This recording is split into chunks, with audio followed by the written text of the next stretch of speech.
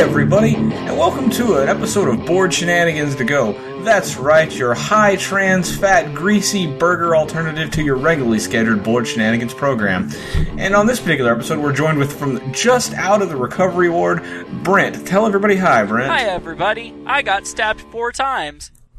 He did. Like, literally, so Ryan's mom works at Walmart. We were up there just a little while ago, and we're walking through, we see her, and she's like, "How are you doing?" I'm like, "Oh, doing good, just got stabbed 4 times, I have to be careful." And she looks at me like, "Wait, what? You got stabbed she started freaking out over the fact that I said I got stabbed 4 times. Well, the truth is, I have 4 puncture wounds in my abdomen at the moment where they jammed stuff in to take out a part of me. So this is the first time you've heard Brent less human than normal."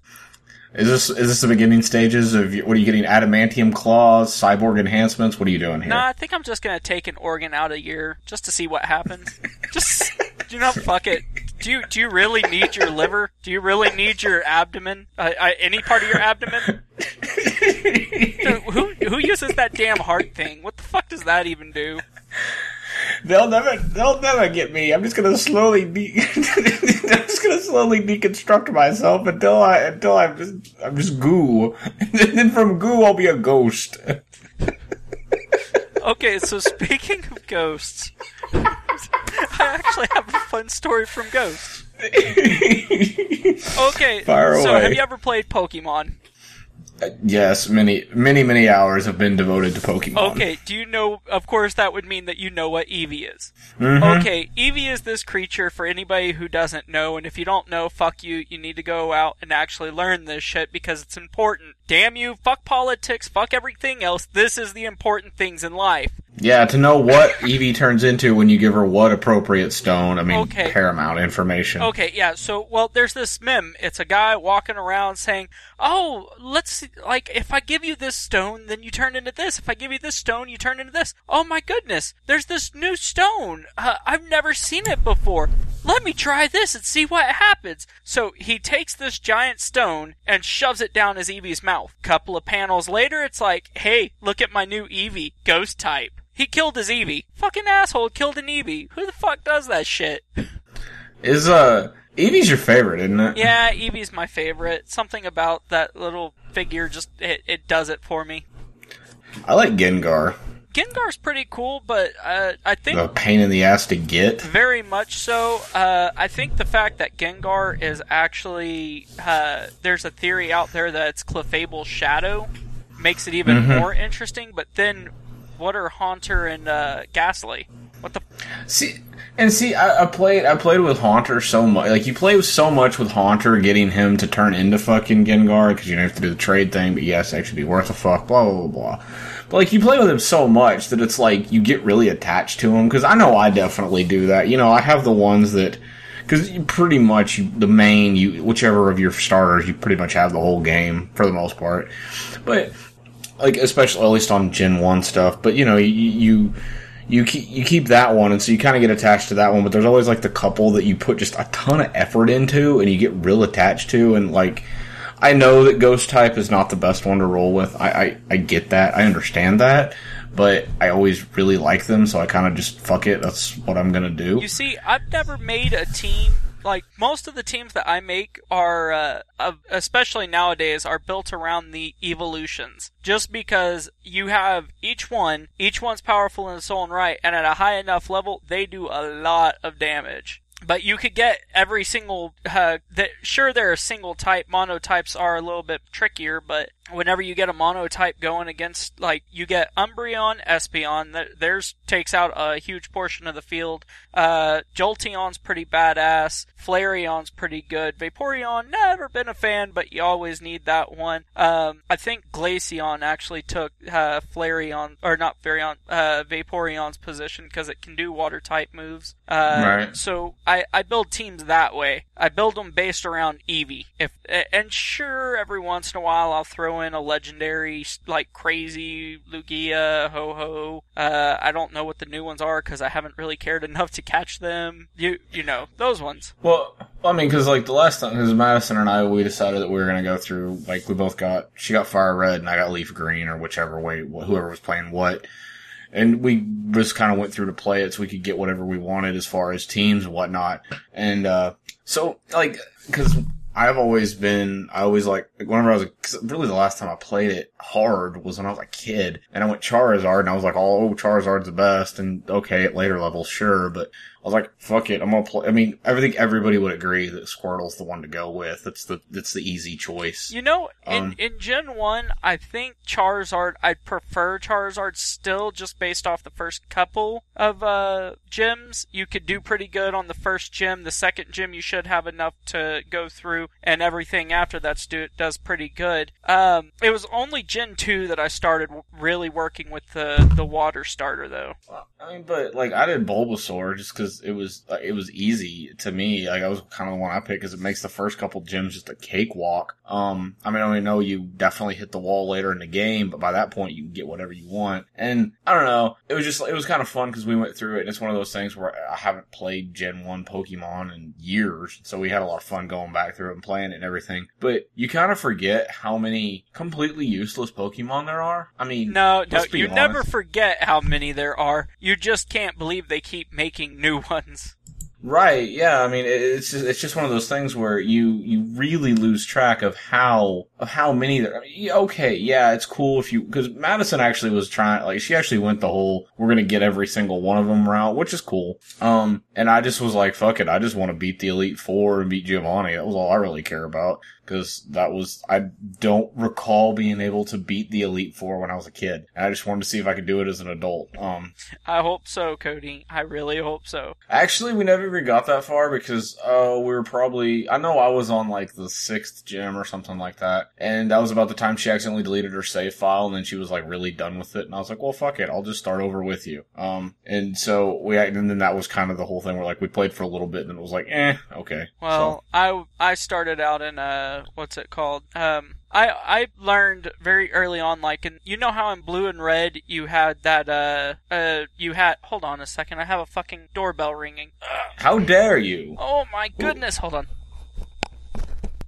People have no respect for recording schedules. See, here they come, ringing doorbells, delivering pizza, or dropping off mail, whenever there are far more important things. I mean, by God, we are on the internet talking about Pokemon. There is nothing more imperative to society, nor to all of our listening audience than this. I know you all tuned into this fine Board Shenanigans episode, knowing that, one, Cody just moved from Houston to Austin, and all of his stuff's probably kind of fucked up audio-wise, so it's probably that. But also, just so you can know exactly what the status of Pokemon is. Now, whenever Britt gets back, everybody look at him so we can ask, who is at the door? Was it something important? Was it something interesting? Was it naked strippers? Was it naked dancing, singing strippers? Because I'd like to think that exists in the world. Okay, since I could hear Cody rambling for a long period of time, I have no idea what he said, so I'm just going to agree that he sucks. No, the audience all wants to know, was it naked dancing, singing strippers at your door? No, it was my wife. So, kind of. That could be a naked dancing, singing stripper if you played your cards right. Yeah, I was about to say that, but I don't know. But yeah, so we were in the middle of Eevee, Gen 1. Okay, so Yes, our audience knows exactly what we were in the middle of because I edited it to that point, but probably not now. Hey, why not? It could be fun.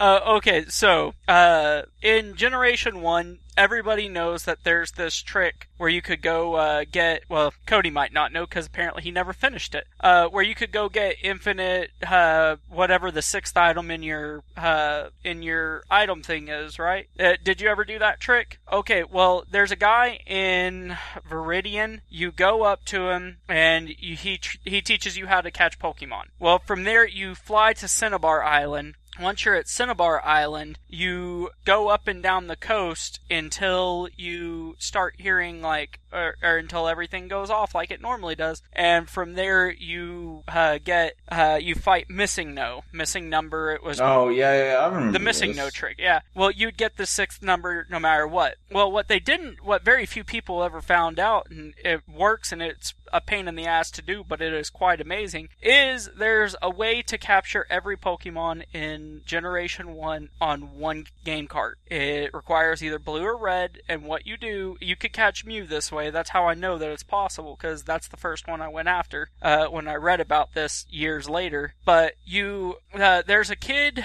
outside of Lavender Town that if you walk up to, you walk straight on the screen, and he stops you. Like, you don't see him until it's too late, but he stops you and wants to battle. Well, if you know where he is and you know when to do it and you time it just right and you press start and you can fly away from this kid whenever he's challenging you to battle. Well, whenever you go from there, you go to another city and you go do a wild battle, and there are some creatures that it's something about their values that actually will contort the next Pokemon that you fight. Well, you fly back, you can't use your start or anything, so you have to fight at least one creature. Once you fight it, it changes the code of your actual game. You fly back to Lavender Town, and you just walk again. The second you cross the town boundary, it starts a Pokemon battle, and whenever you start that Pokemon battle, you actually could capture in my case it was Mew, but say you it's a lot of numbers game. It's very involved, but if you want to capture every single one in one cartridge, that was the way to go, and it was awesome, even years later. See, and they pulled so much of that kind of stuff out of the redos of them for Game Boy, because that's what we were playing. We were playing the redos, because I tried to do the Safari Zone thing, and I couldn't get the Safari Zone thing to work, and then I was reading later that it doesn't work anymore. Well, the very first one, they had the bugs, so the bugs made it a little bit trickier to do anything on, but it still allowed for you to do all of these cool little tricks. The later they go, though, they have all this code is starting to be assigned to creatures and stuff, so it's no longer just unsigned code that's BSing with you. It's legitimate code, so it no longer has a reason to glitch on you. But anyway. So, other than my useless knowledge on Pokemon, how have you been, Cody? Well, we're finally moved, so that's exciting, because I think we all can agree that moving is like getting kicked in the dick 4 or 5 times at the level of pain of hassle. Okay, well, you also went on top of that and moved city to city. And the worst part about it is you moved from Austin to Houston back to Austin. So you just went city to city to city. Mm-hmm. Yeah. Third time I've moved, yep. And it took the most useless move, too. It wasn't like you moved from, Dallas to Houston to Austin. No, you moved from Austin to Houston back to Austin. We did. That's so useless. Why would you do that to yourself? You deserve to be kicked in the balls. Well, mostly because Houston fucking sucks. But I don't know. It was for Madison's work, and it was kind of for mine too. And it just is one of those things. Sometimes life takes you, life journey, blah blah blah. Some semi-inspirational thing here. I don't know. Just or it could just come down to the fact where sometimes you just kind of gotta back your wife's play and hope it's right, and then usually it is. There's that one too. And then sometimes you just gotta know when to hold them and know when to fold them. I mean, you gotta know when to walk away and you gotta know when to run. I mean, you never count your money while you're sitting at the table. Because there's always time for counting when the dealing's done. Yeah, everyone knows that, Cody. Come on. Is there any other songs you'd like to quote at each other? Is it okay if I speak with you today? I think you got me on this one. I don't know what this. Is it okay if I speak with you today? You've been pissed off for a week now, and nothing I can do will make you crack up or laugh up or something like that. It's the bitch song from Bowling for Soup. Oh. I tried playing that at my wedding, but my wife said no. There's legitimately 2 Bowling for Soup songs I like, and it's the one that, the Stacy's Mom one, which actually I found out as a cover. Stacy's Mom isn't Bowling for Soup. Oh, whoever then. What's the one that plays on the radio? Girl, All the Bad Guys Want. That one? Is that them? Yes, that's them. Okay, there's that one because it's funny. And then I really like that Punk Rock 101 song because it's hilarious and it's definitely, super on point because, okay, I've gone on record a lot of times saying on how much I dislike pop punk, and in general that's very, very true. But I can take Green Day before they turned into The Clash with the American Idiot album, or I can take Blink-182 when they were early, or I can take Bowling for Soup and shit like that in very small Goldfinger. I can take bands like that in small doses when we're a funny band and we were kind of write fart jokes and we're smart Alex. Much, much more than I can take your Good Charlottes and your Simple Plans and that kind of horse shit. I can, where it's just just a boy band dressed up in fucking Hot Topic gear. Okay, have you ever heard that song, Ohio, from Bowling for Soup? I don't think so. Okay, they have a song called Ohio, Come Back to Texas, where they're pretty much singing about how their girlfriend left them for some guy that she met at the bank and moved to Ohio. And they're like, there's nothing wrong with Ohio, I mean, except the snow and the rain. I really like Drew Carey, and I'd love to see the Rock and Roll Hall of Fame, but when you're done doing whoever, when you're through doing whatever, you can come back if you want. Anyway, it's basically just, my girlfriend left me and I really want her back, but she moved a bunch of states over.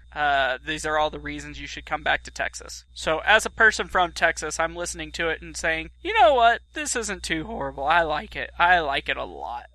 I mean, I guess I can always take, in general, I can take music that's just more, genuine to what it is. I mean, cause, again, I realize I'm breaking no new ground here by bitching about Green Day. I understand I'm not. But like... Wait, you're not? I know, cause I know everybody's like, what the fuck? I mean, cause when you go, and I'm not saying don't evolve as an artist. I'm not saying that either, but my point being, if you were Green Day and your biggest selling album, it was named Dookie, that was your best selling album, and that was kind of the direction you were in, and then you decided, no, let's make legitimate political statements, and let's, like, really comment on society. Maybe the thing to do would be to rename the band, start another project, blah, blah, blah, from the creators. I understand the name marketability, but if you really would have wanted to be taken seriously, that might have been a thing to do.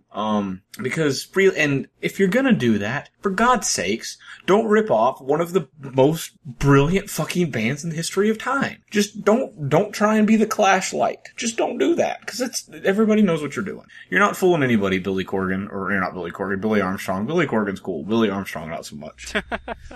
Okay, well, I'm sorry to bring up that sore spot. Sorry, listeners. Didn't mean to get into a Cody rant. We all know how much everybody likes those rants, but every once in a while. Would you like me to talk more about music? I can, because I know that's what everybody tunes in to listen to, is to hear me talk about, like, the kind of music that I like, not the kind of... Well, we've already talked about Pokemon, and I don't even know what else, so shoot. Well, I know I've already gushed about it on the show, and since, the Misfits original Misfits is actually at least getting back together for a small period of time, if not for longer, we don't know yet.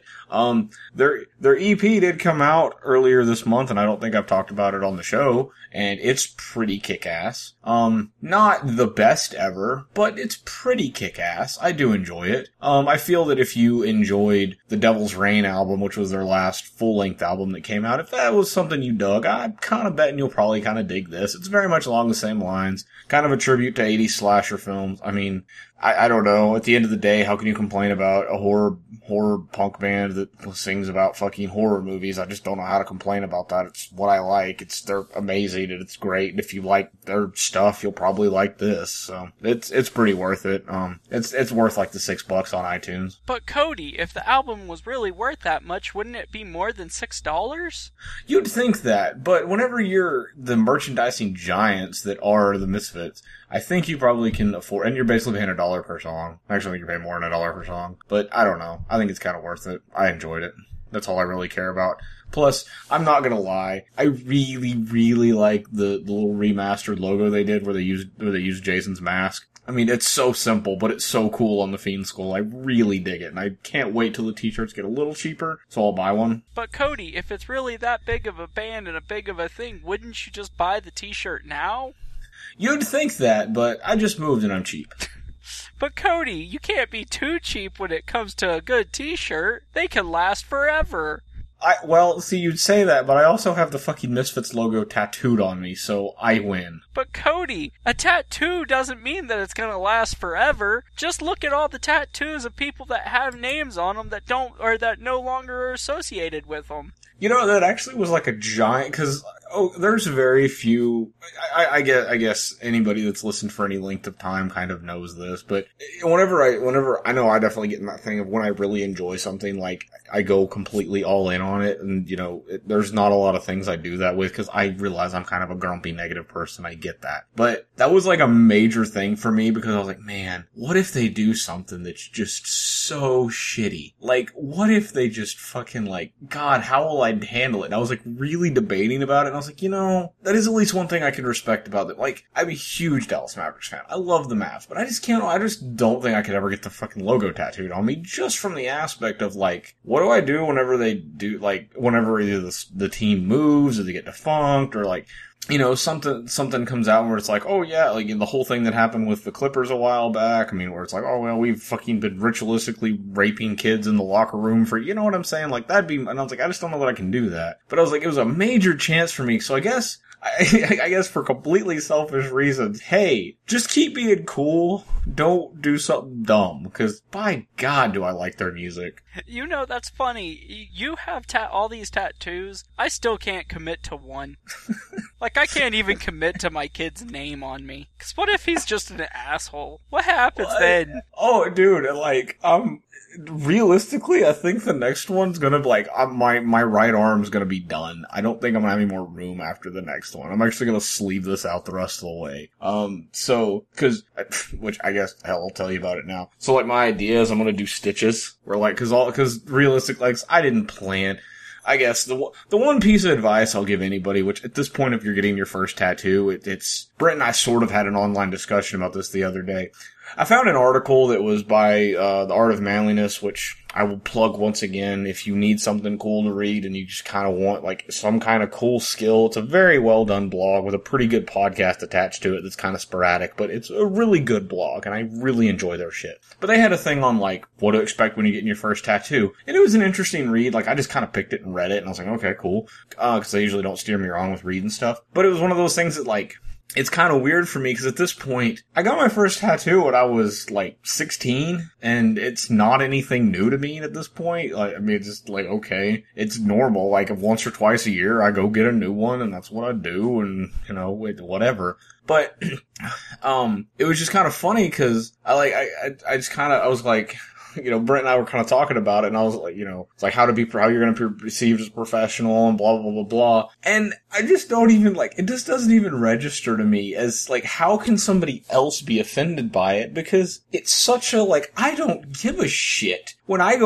get what I want, and I just don't think about it more outside of my own personal thoughts. And it was just it's such a foreign, crazy concept to me that, because I hadn't thought about it. Like, how will I be perceived? Blah, blah, blah. It's like, God damn, dude, I've had him down where, you see him for so long now, I can't even, it doesn't even, register to me as a thing that crosses people's minds. What I find funny about all of that is I'm completely cool with anybody getting whatever they want at all. It's your body, do whatever you want. I can still not bring myself to, there's nothing that I want that I could honestly look at the end of the day and say, you know what, I want to keep that on my body for the rest of my life. I've me and you had that discussion too of there's not where you are you like remembering that part of your life, you like remembering portions of time and stuff like that. I'm nothing like that in the sense of I would get irritated with it and eventually end up doing something stupid to get it off. So I'd have a cover up of a cover up of a cover up of a cover up of a cover up of a cover up of a cover up of a cover up of a cover up. And see, I think that's one of those things where it's you kind of have to, because dude, I just don't know that you have the attention span. Cause where it's one of those things, cause I know you change your mind so regularly. I just don't know that's a thing that you do. And that's kind of what I was getting to a minute ago is I think in retrospect, I wish I'd have planned mine out a little bit better than I did, because like I said, I got my first one when I was fucking 16 and it was a shitty one, and I actually just finally covered it up, and this is probably the only cover up I'm ever gonna do. But it's just one of those things, cause the one, I've got a few on my arm that I'm not I don't dislike them, I'm just not that crazy about them, but it's I've got this cool, that's why I want to do the stitch thing, cause I kind of like that idea of this was sort of a little snapshot of who and what and how I was at that time, and I kind of enjoy that. I really kind of do. I think I always just see myself, though, as I can think back and remember a lot of stuff. I don't necessarily want to see that stuff, because if I had tattoos, I've thought about them, what I would get at each particular point in my life. Oh my god, right now I would be I would hate myself so much every day. And it wouldn't even be because it would be something like, oh, I wouldn't go Nazi fiend or anything like that. It would be just,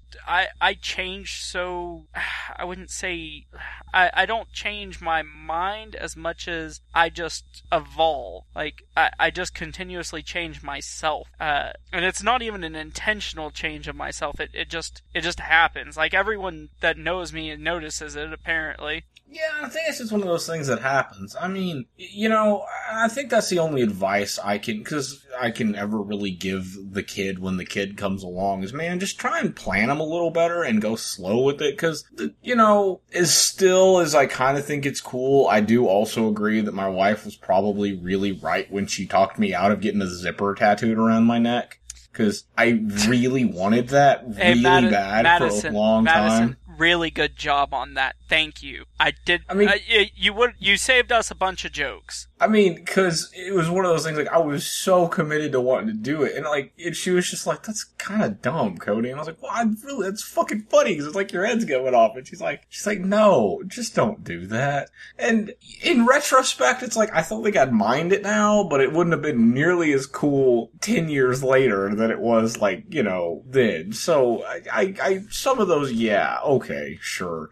But also, I've definitely heard that from other people, where it's like, yeah, the hands and the neck stuff, make sure that you're real committed to it. Don't pull a freaking Undertaker and get her name tattooed across your throat and then you have to get it taken off later. Yeah, that was horrible of him. But it's still like, even now, I could sit back and think of a million different ideas, and the one idea that I have that that I'm still debating but probably will never do is Knight's name with just the equation for me and Knight. Because if you don't know, or if anybody doesn't know, there's an equation that has an answer that represents me and my son. If you don't know, fuck you. You don't need to know.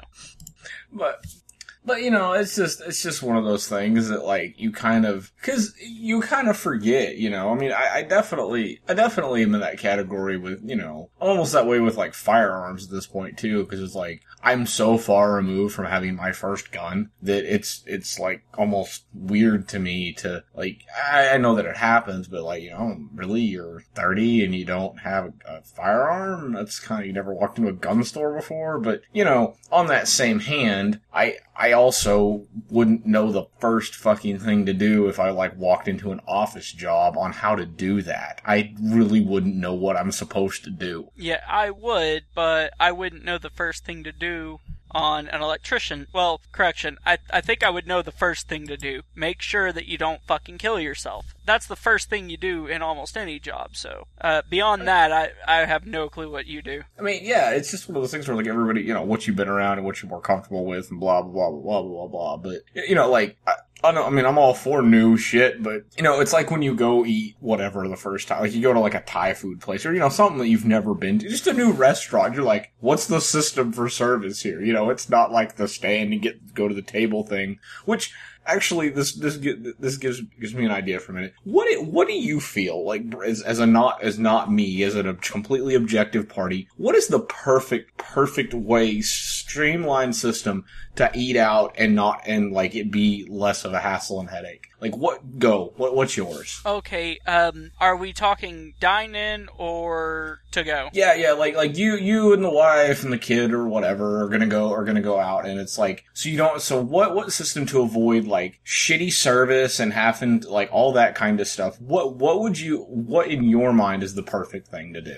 Okay, first thing that I like doing, I like First Cafeteria. I like the old First Cafeteria where you actually just go through a line and they give you your food based off of what's right there. I don't have to worry about anybody sneezing on anything or anything like that because it's all behind a nice glass shield right there. As I'm going through the line, I see something, I say, I want some of that, and they say, here you go. That way, I don't have to think, oh, what's all this stuff on your menu? Oh, do you have this? Oh, you don't have this. Well, do you have this? No, it's right there. And sure, a buffet doesn't sound bad in a sense that way, but I don't want to go to a buffet because I don't like other people touching food. Like, I don't want someone else touching my food. I barely want the servers to touch my food, but I can at least see them behind the counter doing it.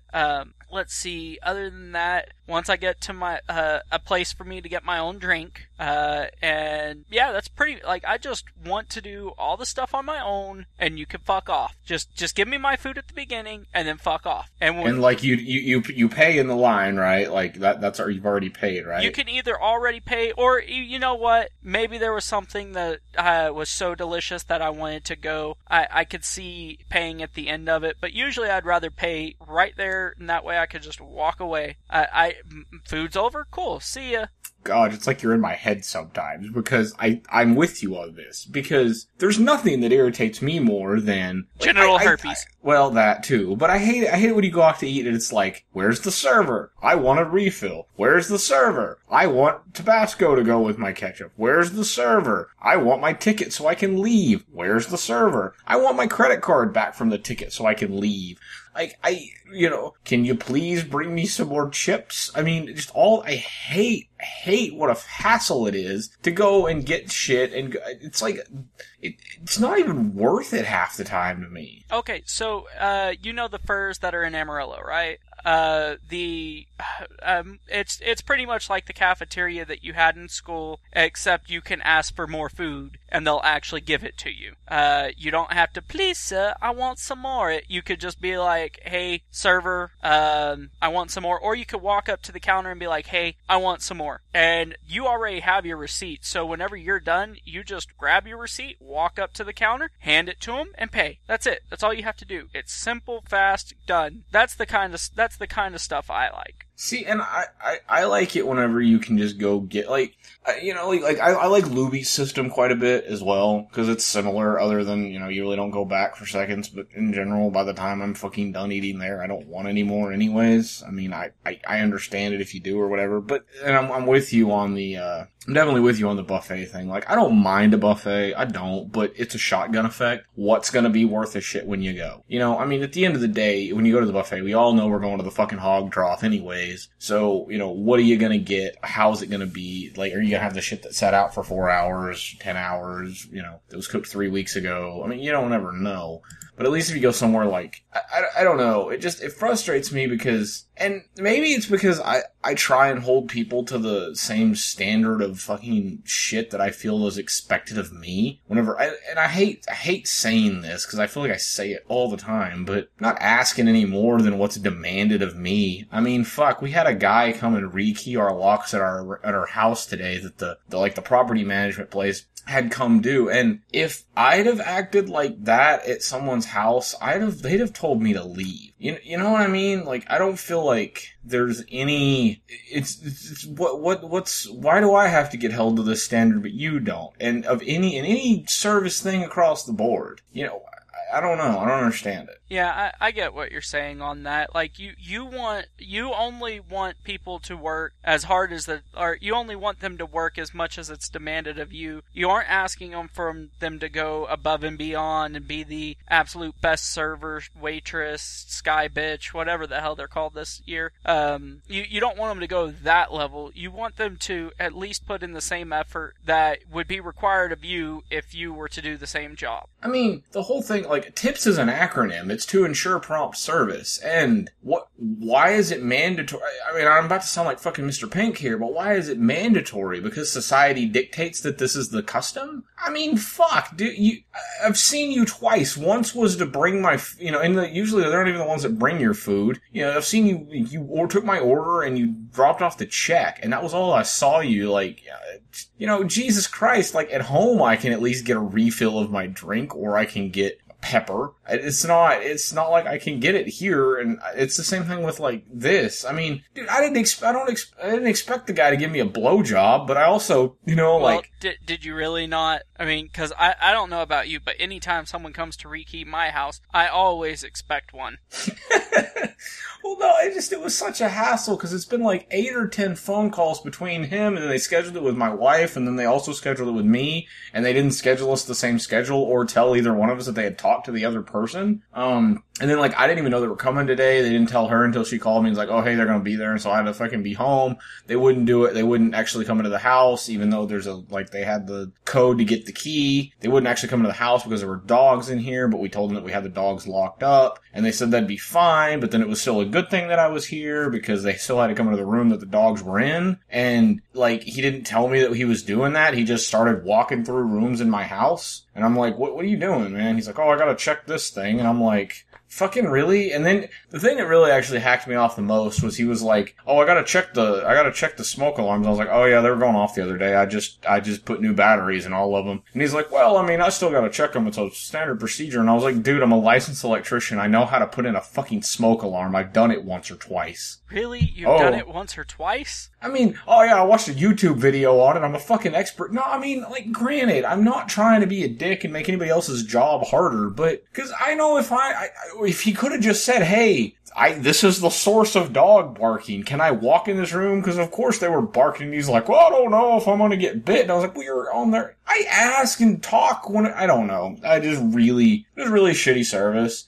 And it kind of pissed me off. And the thing that irritated me the most about it is like, okay, so we've had a plumber come out whenever we weren't here, and he fixed the problem, and it was fine, and it's good. We had some people come out and fix the fence that we weren't here for, and they did a good job. They did it perfectly. Our fence is up and fixed in all the spots. After I talked to them on the phone, they fixed the fucking door, they did everything I wanted them to do. They were perfect. And like, this guy can't even do this shit without fucking upsetting the whole upheaval of everything. I mean, I've gone into people's houses when they weren't there. I've gone into people's houses when they were there. I don't understand how you can work in a service-based industry, whatever it is, if it's, because like, we have a really good mechanic here that we like and I trust, and then we've had really shitty ones who do shit work. So why, if you're gonna be that, why can't you just do a good job? I mean, I don't feel like I'm asking any more of you than I think I have to provide. Well, I don't know.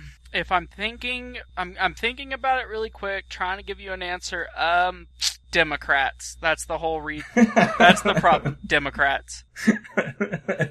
You know what? While we're at it, let's just go on to problems with Republicans too. Throw out a Republican problem. Go. Republican problem.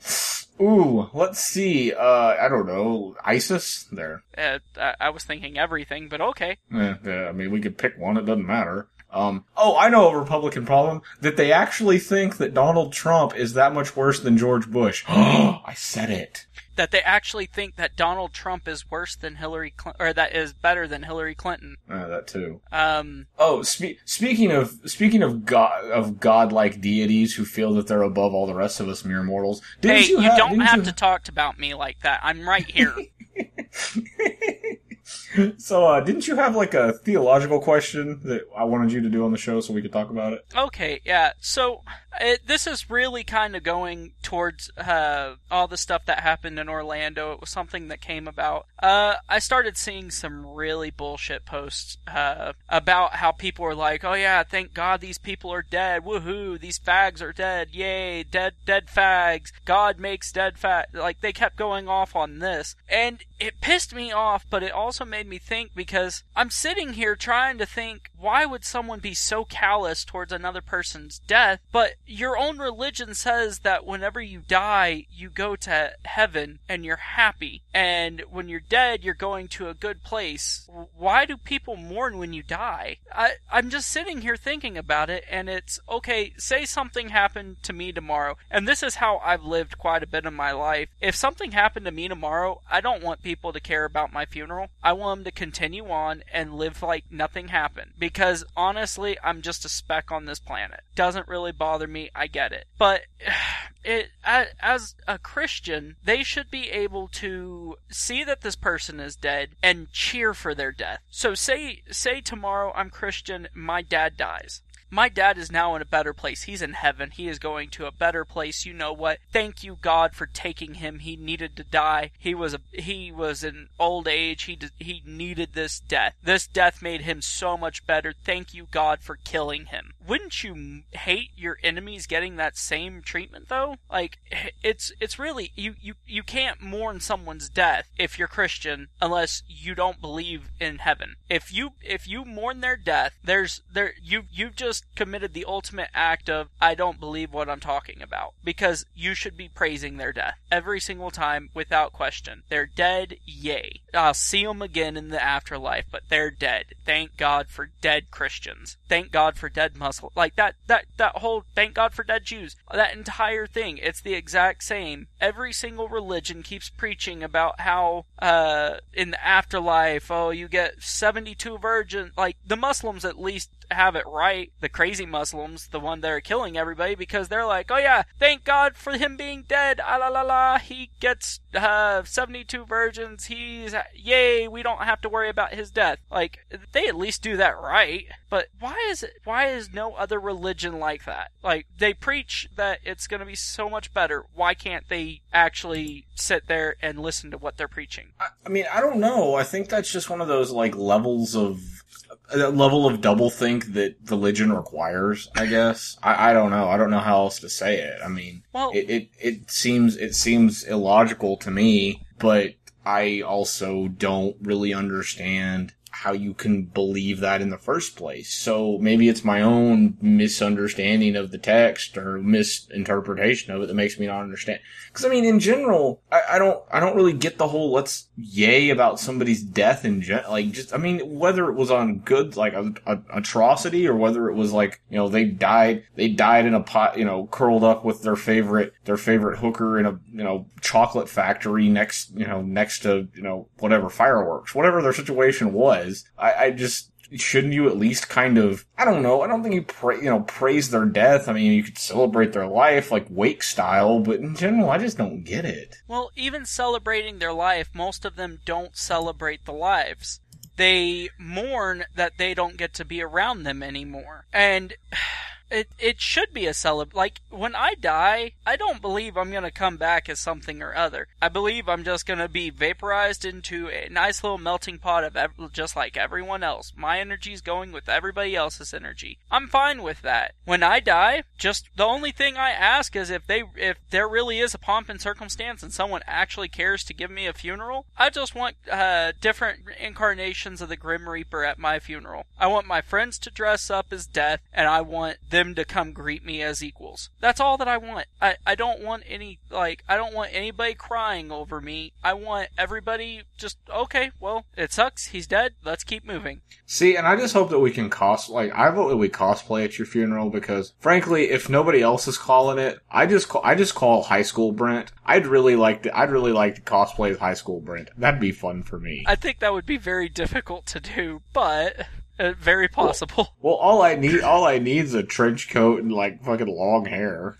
Well, the long hair is going to hinder you. What, you saying I can't grow long hair? You hairist. Yes, I am a hairist. And you're a hairist too. What a heresy. You heresy on your hairist? Anyway, I really have nothing else on that particular hair situation.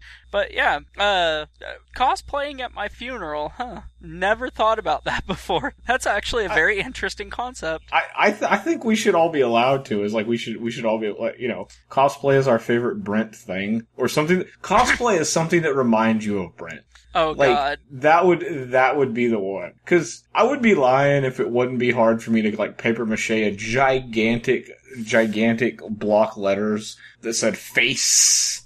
That'd be pretty hard not to do, but I think High School U would be my pick. Well, is that because that was a good time for me, or because that was a horrible time to know me? Well, for two reasons. One, I feel that it was it was definitely when our friendship started, so we can have all the sentimentality attached to that with it. But also that I feel that I would misrepresent how your intentions in high school were so poorly, and it would be such a bad cosplay that it might be like my final middle finger to you, because I know that you'd be like, ugh, if you were there. And that makes me happy that only on a level that only a true friend could give you, like, a, you know, fuck you as your wake or whatever. Well, I don't want to wake. I don't want to bake myself a cake. I mean, I may be the favorite person that some people love to hate, but yes, I'm going off on another song if you haven't noticed. Oh, I thought we were just ryming because it was the timing. I mean, no. That was actually Wednesday 13 Bad Things. Cause can nothing else? Can we do like a really, like, get somebody? Can we get Jared to play an acoustic version of that? Ooh, Jarrett playing an acoustic version of Bad Things, that could be very interesting. That would be very interesting. Yeah, sure. You know what? Permission to everybody. If you want to cosplay at my funeral, play some horrible music, all that stuff, go for it. I am completely down. Well, everybody, you're welcome for that. I guess I should get my PSP right now so that I'm ready for it. Well, hopefully I don't die as soon as that happens, but still. Well, no, I'm thinking I could just have it. I could just have it because they're probably cheaper now than they'll ever be. Because by the time you die, they'll be collector's items. You could probably borrow one of my, 12. You still have PSPs? I did not know that this was a thing you still had. Yeah, I have 6 or 7 actually. They don't work, but I have them. Oh, I was going to say, what, do you have Vitas too? I had a Vita, it disappeared. I legitimately owned one, it was there, and then gone. Out of nowhere, it just disappeared one day. And I think it has something to do with Knight, but I can neither confirm nor deny that it was Knight's fault. So, unfortunately, until that happens, I do not have a Vita.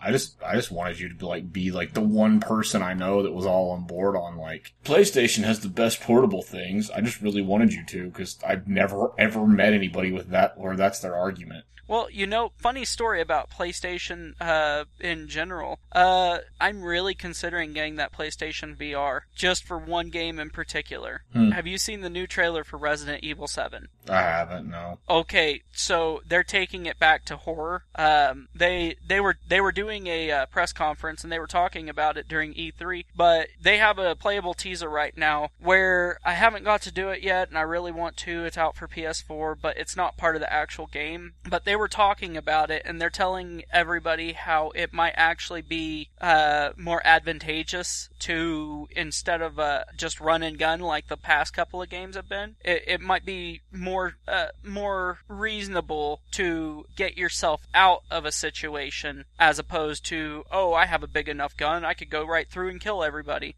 They were also mentioning how at the end of the game, there would no longer, every other Resident Evil game, at the end of the game, you have the biggest gun, you can win instantly, right? Mm-hmm. No more of that. They're actually saying at the end of the game, it's just as hard as at the beginning of the game. And they want you scared as much as possible because they actually want to take it back to the horror play. I love that idea. Well, yeah, because the last couple of Resident Evils have essentially been zombie shooters. Well, I'm going to say Resident Evil 4 had its moments. It still had some good puzzles, and it had its moments where it was shooter. Resident Evil 5 definitely was more shooter. I like the two-person play, I had fun with 5. I did, but it wasn't, to me, it definitely wasn't it didn't have the feel of Resident Evil 1 or 2. I still think Code Veronica was my favorite one. You see, I had one my favorite one was Resident Evil Survivor. I can see that. What's fun about that game is there is no saving. If you die, you don't start from your last checkpoint. You start over. It took me 3 hours to beat the game. 3 straight hours. And that was of just a single playthrough. I actually had one where I was 2 hours into it. Almost to the end, I died and I got pissed off and stopped the game until I could calm myself and restart it. But that one was a fun one for me. But Resident Evil 6, I loved the different storylines. Leon's storyline was a great storyline because it did wrap up some stuff and it started trying to reintroduce you into the horror. What's his name? Chris. His storyline was just run and gun. There's nothing else about it. And Jake's was a really good mix. So I really can't say that I hated that game as much. I liked that game a lot more than 5. See, and I think 5 was the last one I actually played, because that was on the Wii, and I haven't had a console since then. Well, 6 is a good game just based off the fact that there are multiple different players that you can play as. You could play as 6 different people total, I believe. 7, because there's actually a one level that's a single player, and that's Ada. But you could play through the entire game, and it's actually just really good. It wrapped up a lot of stuff. It brought a bunch of stuff full circle, and it allows for you to actually try to get back into that mentality of playing that game. So are they actually going to remake, like, weren't they going to remake Resident Evil 2? Are they still going to do that? Or is that one of those, like, Final Fantasy VII myths that they just keep talking about? I don't know. I actually have never heard that, but if they do, that'd be cool. I wouldn't mind them to remake part 1 and part 0 in the first person's perspective, the new first person perspective. Because while the tank style was cool, it doesn't hold up well. It doesn't hold up well, and it makes playing a game, like going back and trying to replay the game, very difficult. Because I know was it Umbrella Chronicles? I mean, that basically retold part of... Part 1 and 2, yeah. Yeah, I thought so. I believe so. Umbrella Chronicles, Operation Raccoon City. That one plays off of part 1 and 2. Or actually more off of part 2. Except you're playing as Umbrella, going in with a team, trying to kill Leon Kennedy and everybody, and get out of the city. So, Operation Raccoon City was critically panned. It wasn't the best game, but it at least had a decent storyline, especially when you're going up trying to kill Leon. I don't know, like, it's just, God, I feel like I'm so far removed from these, I haven't played any in so long. I mean, I think part of the reason why I liked Code Veronica so much was because, like, I was probably played it in high school, and it just, like, really stuck with me. Whenever that part, which, I would say spoiler alerts, but fuck me, this game's, 15 years old? That, like, the part when you figure out that, is it Wesker whenever that's one person, it's not him and his sister, it's actually one person, and you're like, whoa! I can't remember her name. Is it Alexia or something like that? Alexia and, or something like that. I know which one you're talking about. Ashford and Alexia or something like that. There you go. Yeah, I remember that one. And it was like, you were like, mind blown. Yeah, I remember that. Yeah. Speaking of old games that are getting a new chapter into them, have you seen the new Legend of Zelda? I have not. Okay, I'm looking at it, and it's definitely in one of the 3 timelines that they aren't trying to get you into a 4th timeline somewhere with it, but they have, it's like Breath of the Wild. It actually looks really good. It has good looking graphics, good looking story, or not story, I don't know the story yet, of course. Good looking like gameplay, based off the trailer, but by the looks of it, it looks like you see the Temple of Time, the one that was buried underneath the rubble and everything. So I'm thinking it may actually be in the adult timeline where Link wins. That's my guess. See, and like the last one I actually played I played Wind Waker. That was the last new one I played. Well, this one, I think this one's in the exact same era, because that's the adult era after Ganondorf is sealed in the adult era off of Ocarina of Time. Because if anybody doesn't know by now, Ocarina of Time shifts the timeline into 3 different possibilities. Realistically, like, Zelda is so... It almost gets into, like, Back to the Future level of, like, diagramming the timeline and of where they actually are for most of the series. You know, I actually kind of like some of the stuff that they did with that timeline, though. Once they actually admitted, yes, there are 3 timelines, and they all intertwine together, it really does make sense. But I think this one's somewhere after Phantom Hourglass, but before Spirit Tracks. I think this is gonna be somewhere after that, because once they flooded Hyrule after Ocarina, it was like the entire place is flooded. I think this may be that entire place once they drain the waters, I guess would be the way to put it. Because what was the super shitty one that everybody hated?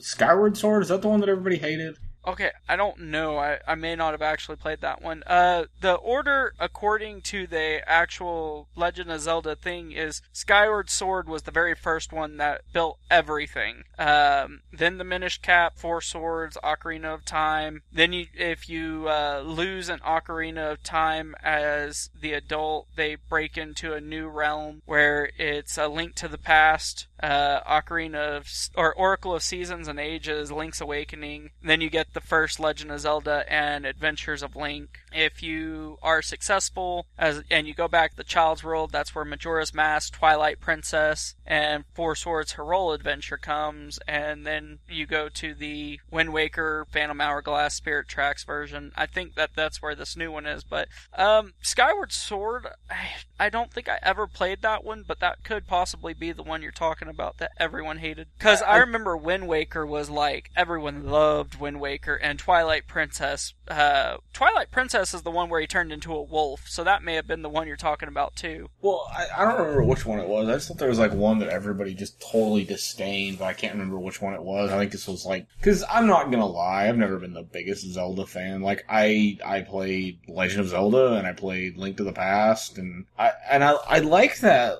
I was really intrigued by the Link Between Worlds one. I really wanted to play that, but I don't think I actually had a 3DS at the time. Okay, I've played that one, and it is good. It makes you think, oh, I'm doing a Link to the Past all over again. That's all this is gonna be. But no, it actually, like, once you get past the first couple of places and you end up in the Dark World type thing, it completely changes the game. Like, sure, there are a couple of things that are similar, but the entire game, for the most part, after you finish the first part, is different. Especially when you find walls that allow you to get into different areas in different part of a different world. Well, that was part of what just looked so cool to me about it, you know? It actually is kind of cool. I'll have to hook you up sometime and let you play it. I'd definitely be in on that. So, I guess other things, franchises, legitimately, like, and I know there was, like, the 2D remake they did a couple years ago, and everybody was like, oh, finally, he's coming, like, we're going back on the right track.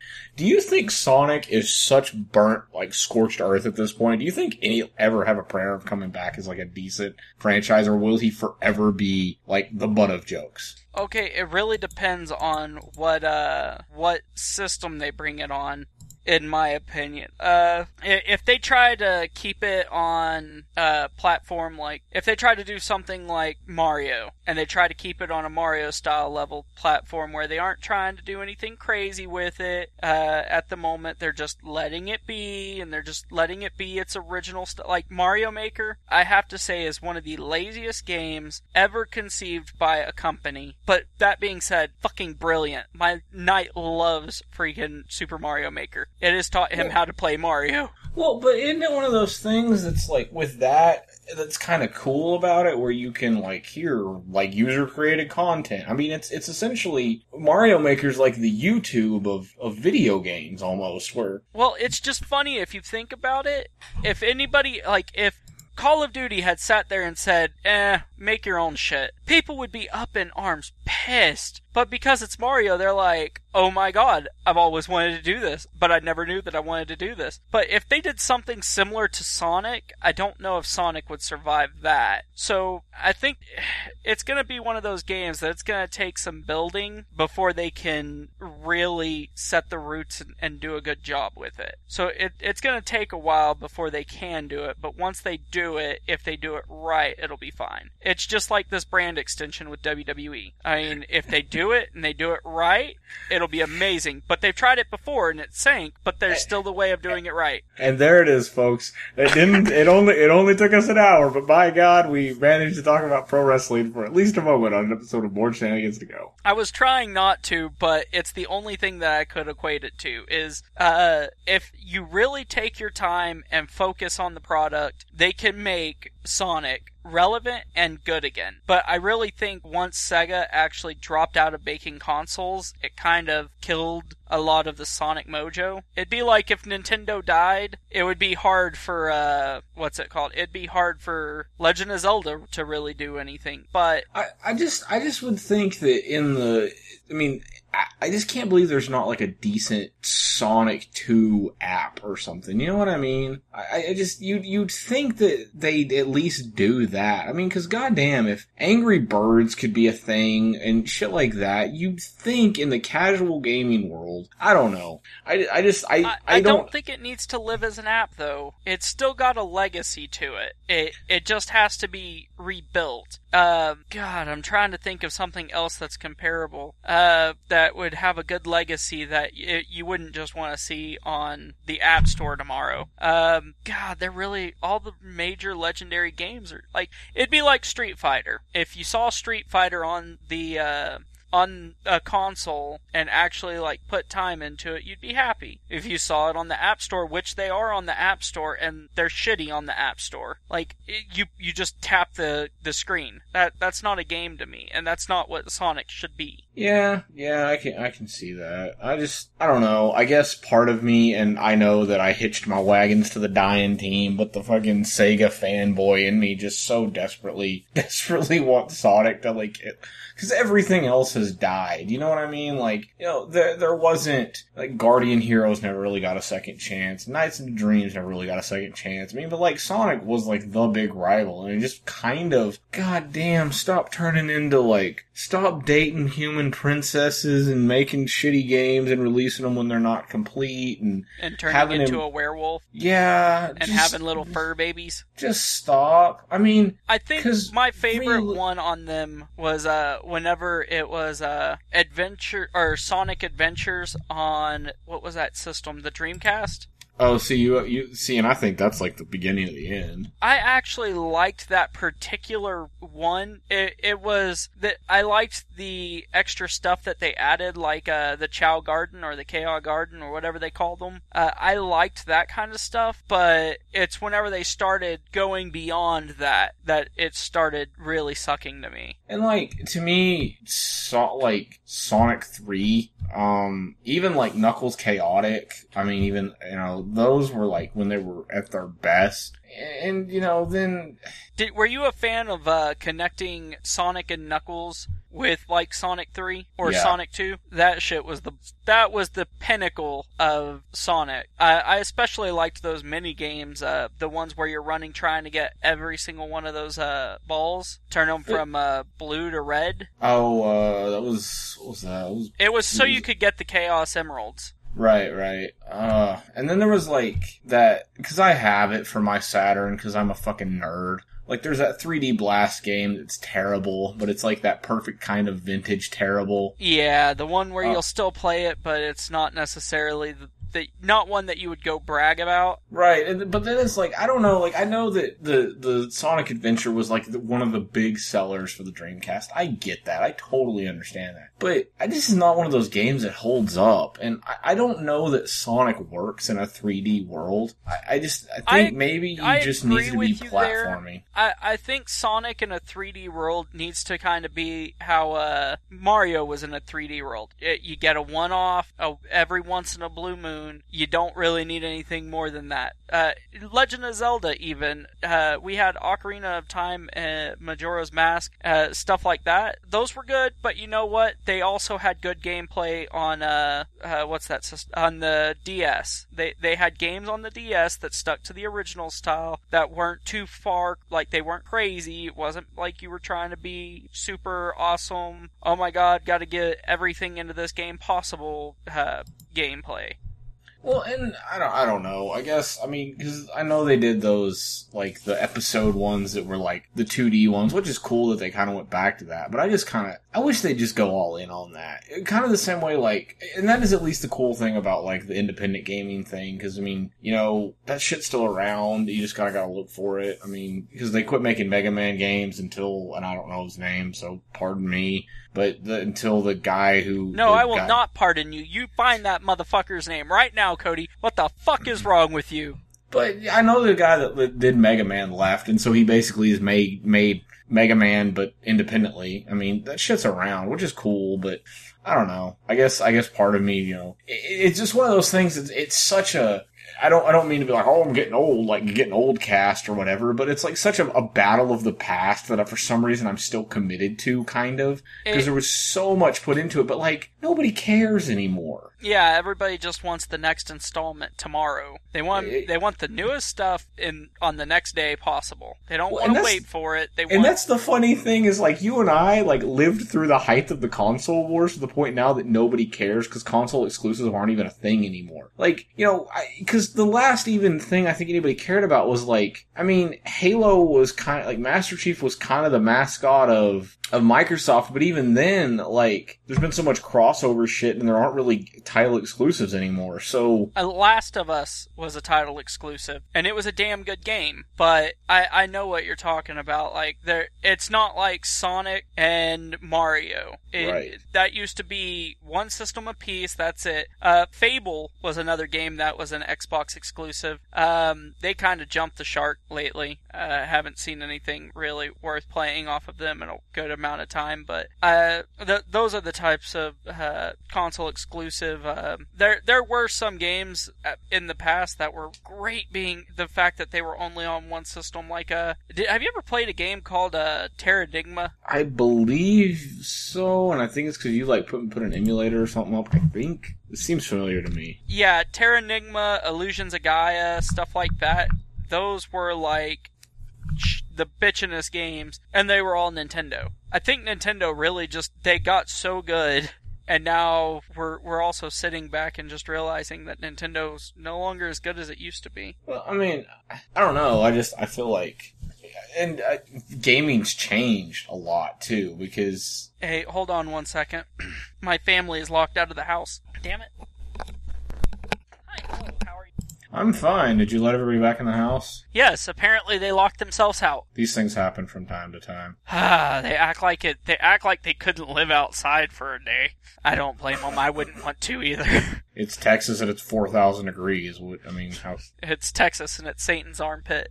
Here's a question: Can a Satanist or can a atheist believe in the devil? Can an atheist worship the devil? Is it possible? I don't know. I always really liked the phrase where how can I believe if I don't believe in your sky daddy? Why would I believe in your ground troll? Yeah, I'm slowly getting lumped into the category of just straight atheist, according to people, because, well, what I say is not very Christian. But yeah, apparently,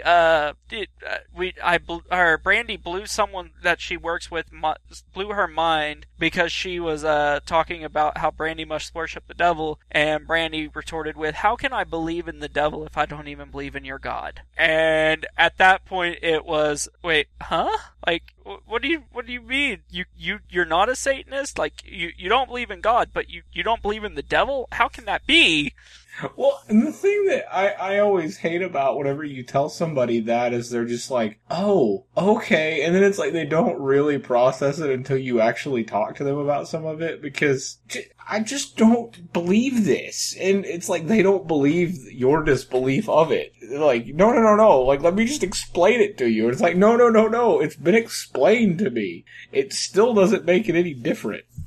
Here's a question. Okay, so say you had a kid and they were going to school, and there was a student there that they wouldn't be aggressive and dickheadish, but they would show your kid the Bible. And you being an atheist, your wife being an atheist, they would show your kid the Bible, but they never tried to preach. They never forced them to come over. They never said anything about it. If the teacher called the cops on that kid for preaching the Bible, would you be a little pissed off at the teacher? Yeah, absolutely. Because I feel that if it's not brought through, it's no different to me than if a student in a peer-on-peer conversation, if one's like, here's the Bible that I believe in, okay, and then they tell my kid and whatever, because I want my kid, and my wife and I have often said this, I want them to think critically, and that's their choice. Their spirituality is not my decision to make. It's just not. But anyway, if that situation, it's a kid telling another kid about their religious beliefs or whatever is no different to me than a kid being like, I like strawberry jelly on my peanut butter and jelly sandwich. Like, it's just a thing. It doesn't matter to me. I would go to bat for that kid that said that, and for those parents in so many ways, it's such a ridiculous manipulation of laws that are poorly enforced and badly abused. Well, it's happened. Me and you have already talked about it, but it happened, I don't know where, but there was a kid he is 7 years old, and he would take his Bible to school, and he would read his Bible, and some of his friends would come over. He would never go force himself on any other student. He would just, right there, hey, you've listened to my Bible, cool. This is what I believe, this is what I've taught, blah, blah, blah. And you know what? I'm completely cool with that. But the teacher tried to say, oh, well, this is the establishment clause at work. We can't let you teach, or we can't let you talk to other students about your religion anymore, because then it looked like we're endorsing it. No, you're not fucking endorsing it. You're just saying, hey, it's this is my religion. It's no different than if I were to want to go to your church. Okay, I want to go to your church. Are you forcing me to go to your church? No. Then why does it fucking matter? Like, if my kid ever went to public school and the teacher called the cops because another student was preaching Christianity or any other religion, and they were doing it in a nice, comforting way, they weren't trying to be jackasses about it, saying if you don't believe in God, you go to hell. If they were respectful, I wouldn't care. You know what? If they were disrespectful, you don't believe in God, so you're going to hell, and they told my son that, I would tell my son to tell him, yeah, well, I don't believe in your fake shit. Like, I would rather it happen that way than the teacher gets involved and calls the cops on a 7-year-old. Yeah, I have a really hard time in my mind believing what a 7-year-old could possibly do that would mandate the cops being involved. I mean, I know there are some extreme situations and we can always have a big what if, but what if they actually converted someone? Then it's the school's fault. If the student converted someone and made them a Christian against atheists, or from an atheist, then it's the student's fault. But yeah, stuff like that. How can you sit there and, so what if they converted the student? The student was obviously easy to convert, so that's not going to be hard to get them right back on the exact same track. I just guess I don't care what the kids. I mean, again, a kid's religion is not my business. It's their business, and they're supposed. That's part of growing up, is like believing in this and then changing your mind, or like, you know, you kind of doubt something you were taught and you believe whatever it is. Like, that's part of life and all that shit. It's what it is, and I think that I think that trying to force that on some, because I mean, doesn't that just send a really negative impact, like, that has reverberations across the board? Because, okay, this isn't something that you can talk about, like, with your peer group. So the kid who said it's going to be resentful to it. All the kids around him are going to be afraid to, like, speak whatever mind there is, like, of whatever it is. It doesn't have to be religion. I mean, but this may not be something that we're allowed to talk about.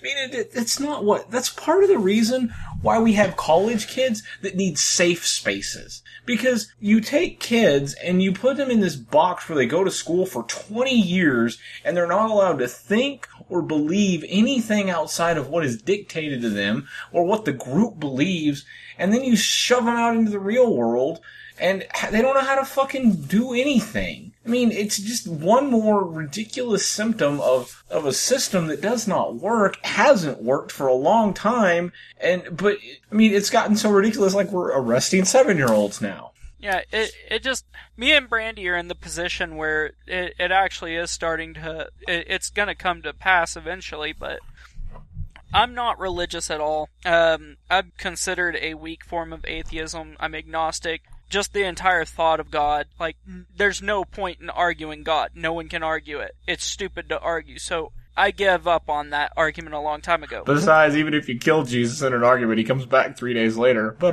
ching. Well, it's okay. Two people in the same religion can't, 90% of the time, they can't even agree with what their religion says. How many people are cool with divorce but not cool with gays? How many people are cool with gays but not cool with tattoos? How many people are cool with tattoos but not with gays? And those two are in the exact same fucking book on religion, on Christianity. Leviticus, you can't have tattoos, you can't be gay. Okay, well, I have a tattoo saying homosexuality is a sin. You're an idiot. That's pretty much where it sits at that point, but it just, there's a level where I don't care to deal with the bullshit anymore, so I give up dealing with the bullshit. Me and Brandy have pretty much made the decision that we're not going to talk to him about religion at all. If he wants to learn religion, he can seek it out. If someone at school mentions it and says, hey, do you want to come to my church? I'm not going to be against it. It's just, I want my son to actually be able to talk to other people and figure it out for himself, figure out whatever he wants. Am I going to guide him along the way? I don't know. We'll see. If he starts spewing something like evil rhetoric against gays, Muslims, transgenders, pangenders, tattooed people, if he starts spewing against anybody, hateful speech, and who am I to judge hateful speech? The only thing that I could judge is actually telling you, this is what I believe is right, this is what I believe is wrong. And I'm going to teach my son that. I'm not going to teach him to be the best human on the planet. I'm going to teach him to be the best person he can be. And if he wants to be Christian, you know what? That's fine. I personally don't believe in a set of religion, or any religion that takes your moral compass away and allows you to get away with anything. As Penn Jillette says, what's going to stop us from raping and murdering everybody that we wanted without God? Well, if you need that, or if you need God to stop raping and murdering anybody, then you're a horrible human being. You're just a horrible person. That's how I want to teach my kid. And he's going to be in school. We're hopefully going to homeschool him, because they just teach him the stupidest fucking shit on the planet these days, and we don't want our son to regress into a dumb little shit like a bunch of kids that are running around these days. But yeah. Come on, you don't want an indoctrinated statist? Oh, but where would we get roads without the government? Yeah, if the second my son tells me anything like that... But taxes are the price of living in a civilized society, Brent. Oh, the second my son comes home and tells me anything like that, it's into the library, and we're gonna study. And we're gonna study hard for months and months on end. I will quit my job to make sure my son knows just how important this is. I will not put up with stupidity. There is not a goddamn thing the government can do that makes any... Look at... They're telling children that they can't practice religion. Fuck you, government. Fuck you. They tell them that they need them. This whole Brexit thing, the Britain exit of the European Union. Well, you know what? That's a good thing. That's probably you have all these whiny little bitch kids right now saying, they stole our future. Okay, well, Sweden's not part of the EU, and they have a better fucking future than any of you motherfuckers. Why don't you just do like them? Make a fucking deal with the European Union where you can actually have all the trade and all the travel and all that good stuff, just like Sweden, and you have none of the political entanglements. Oh, wow, that's not a fucking difficult thing to do. No, the best part about it is how many Google searches on European Union from Britain happened after they voted to get out of it. That's the best part to me. Like, fuck me. Like, that just, mind fucking melt right there. There is nothing that we need them for. And some of the funniest memes I saw coming from that, though, was Britain, a face with the Britain flag saying, we don't need you, take your money and go away, European Union, and then turn around and tell Scotland and Ireland, well, you need us because we're part of a union, we're together, you need us. Y'all need to be part of us. And it's like, you just told them to fuck off, but then you're turning around and telling the other state, no, you gotta stay with us. And then I saw the one with Texas being like, oh, with that little smile that you're just like, oh, I'm gonna do. And then freaking, what's it called? United States saying, don't you fucking dare. That was funny. I hope more than anything, whenever the time comes and kids hatch from my wife's eggs, or however that works, this pelican delivers them. That's how that works. Stork, and it does a sexy dance for you, and 9 months later, babies come out. Oh, okay. Well, see, you have a kid, and you were there for this. This is new for me.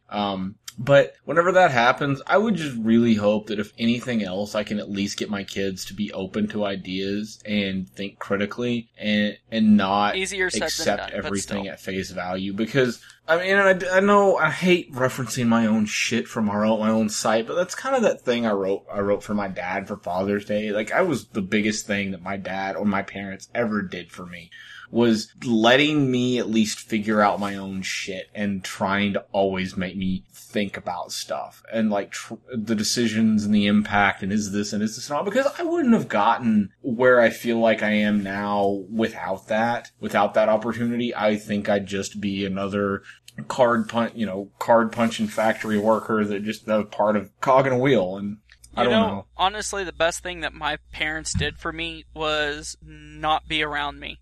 because where you were in, like, would you say you were encouraged to be your own person? I don't think I think I was, and then they kind of realized that that person was not particularly what they would have picked, but I guess the best thing I can say is I think it took myself and my parents a long time to grow into each other, because we did not get along when I was younger, but once I actually moved out of the house and shit like that, that was probably the best thing for our entire relationship. But I think it was one of those things where they kind of planted the seeds to be independent and to think and make good decisions. They planted those seeds, and I think later on it kind of, okay, that's not exactly the tree we thought we were going to get, but hey, it's not so bad. And I kind of feel that way with mine. Well, I honestly, my parents, it was pretty much, do whatever you want, and it is what it is. Like, most people, like, almost everybody in my family really expected me, especially, to turn out into a giant fuck-up who was doing a bunch of drugs and ended up dead in a gutter at some point. Like, that's how my family saw me, and I think that them seeing me that way actually allowed me to start realizing that they were full of shit themselves, and allowed me to change and work until I became the person I am today. And I think that's the other thing that people sort of take for granted or forget about parents, is they also could be a how not to thing. I mean, and I think, in your case, that's, especially in your case, that might be, how not to parent. Yeah. I mean, and I don't know. I think you just have to do what you can, because don't take it at face value. Don't take it because we said it. Don't fucking figure out your own answer. That's so important. Though, I like the idea of guidance, and I know I would have loved a little bit of guidance in my life when I was younger. I would have loved a little bit of guidance every here and there to actually get me through to somewhere. But most of my guidance came from just don't do what I'm doing, just based off of the fact I saw what they were doing, and I knew it wasn't what I wanted to do with my life. I think that's why I'm constantly unhappy with how I always want to do more. I always want to evolve and do better and more and more and more, and I don't think I am ever going to get out of that mode. Right. Yeah, and I can see that, and I know that, I can definitely see that with you, because I know that you want to do more and be bigger and better and badder and more learned and more, all those things in a way to help your family. And I think a lot of that is just because of your own personal whatever. And, like with mine, I know a lot of it is, like, Madison pushes me more than anything. Like, I don't know that I'd have even, like, realistically, I think I could easily admit that if she hadn't have come along, I'd probably still be living in the fucking trailer and just working at some bullshit job and writing poetry that only ever gets heard because I go to open mics and never, like, really get anywhere with it. And, like I've said a bunch of times, I've had more shit published as a fucking licensed electrician than I ever did as an English major, scraping by. So, I don't know. I honestly can say I wouldn't say that Brandy has pushed me to do more. She's given me freedom to do what I need to do or what I want to do. Like, in wrestling, like, I don't think I ever would have gotten into it had it not been for her around. But then again, she didn't push me to do it. She also didn't say don't do it. She said, if you want to do it, do what you feel. And I've gotten to wrestle some crazy good people, and I'm extremely happy about that. I've gotten to do stuff that me and you both talked about when we were in high school, and you never got the chance. I did, and I'm honestly glad I took it. And I think that's one of those things that is so cool about finding somebody that works, that, because I know just from, like, other people that I know that are married or together or dating or whatever, I think to me, finding somebody that allows you that ability to go and, because, hey, should we do this? Okay, let's talk about it. Let's convene well if it works for you. Like with Madison's work, it's not my business. It isn't. Go do what you think's the right thing to do. We just need this amount of compensation to make that work. Same with mine. So, realistically, I think that's important. But I think that freedom's what matters more than anything. Yeah, I could totally agree with that. Well, anyways, since we're getting kind of far into this whole little story, I just wanted to take this time to appreciate someone who died 7 years ago around this time. This was around the end of June, so many of you know this person. Y'all know how great he was. He was considered one of the greatest at what he did, and he changed the world. And if you think I'm talking about Michael Jackson, well, you can fuck off. I'm talking about the man, the myth, Billy Mays. I just wanted to... he died 7 years ago and was overshadowed by that king of pop. Fucker, was he ever done? Well, just wanted to say love you, Billy Mays, and I hope you're selling OxyClean to Jesus, because we all know how we need Jesus, OxyClean, Jesus in a can. You got a death? We'll wrap it, or we'll clean it up. Bloody wound? We got you. Got holes in your hands? Don't worry, we've taken care of that. Did you spill your wine? You turned into your water. You turned into wine. Don't worry, you won't stain that carpet. We'll turn it right back to water. OxyClean, Jesus in a can. Oh my god, that's funny. And I can't possibly end on a better note than that. So we hope you enjoyed your trip to the drive-thru with Brent and Cody on this very rusty and possibly technically ridden episode of BS to go. We'll see you more later. And I don't know, do you have it? Can you possibly top your Billy Mays as your final good words, Brent? Well, just really quick, there seems to be some grease over here. You got that OxyClean Jesus in a can, right? We gotta clean this shit up. Oh, here, I've got an extra, because if you buy now, you get a second one for no extra cost. Hey, Chad, we need you over here. We got a mess in the drive-thru. Yeah, it's okay. Go ahead, get your ass. No, don't put up the King of Pop. Get us the OxyClean Jesus in a can. No, not the OxyClean Jesus in a can light. We need the real thing. All right, sorry, didn't want y'all to hear that, but fucker. Amen. Oh man, it's been a long day. I don't know what could make my day better. Do you know, Jolene? Why, in fact, I do. That would be going to bspodcast.us. Oh, I've heard about that, especially on their Facebook page and their Twitter, and I think I have them in my iTunes feed. Oh, I'm sure you do. Also, Stitcher. They're the sexiest boys on all the podcasts. Yes, indeed they are. So, I think we should all go and enjoy some of their fine soup eating right now. Oh, indeed. It's funny to us. And that's all that matters.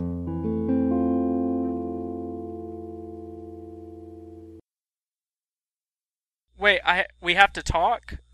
This isn't what you promised me, Cody. You promised me blackjack and hookers, with the possibility the hookers would actually be attractive.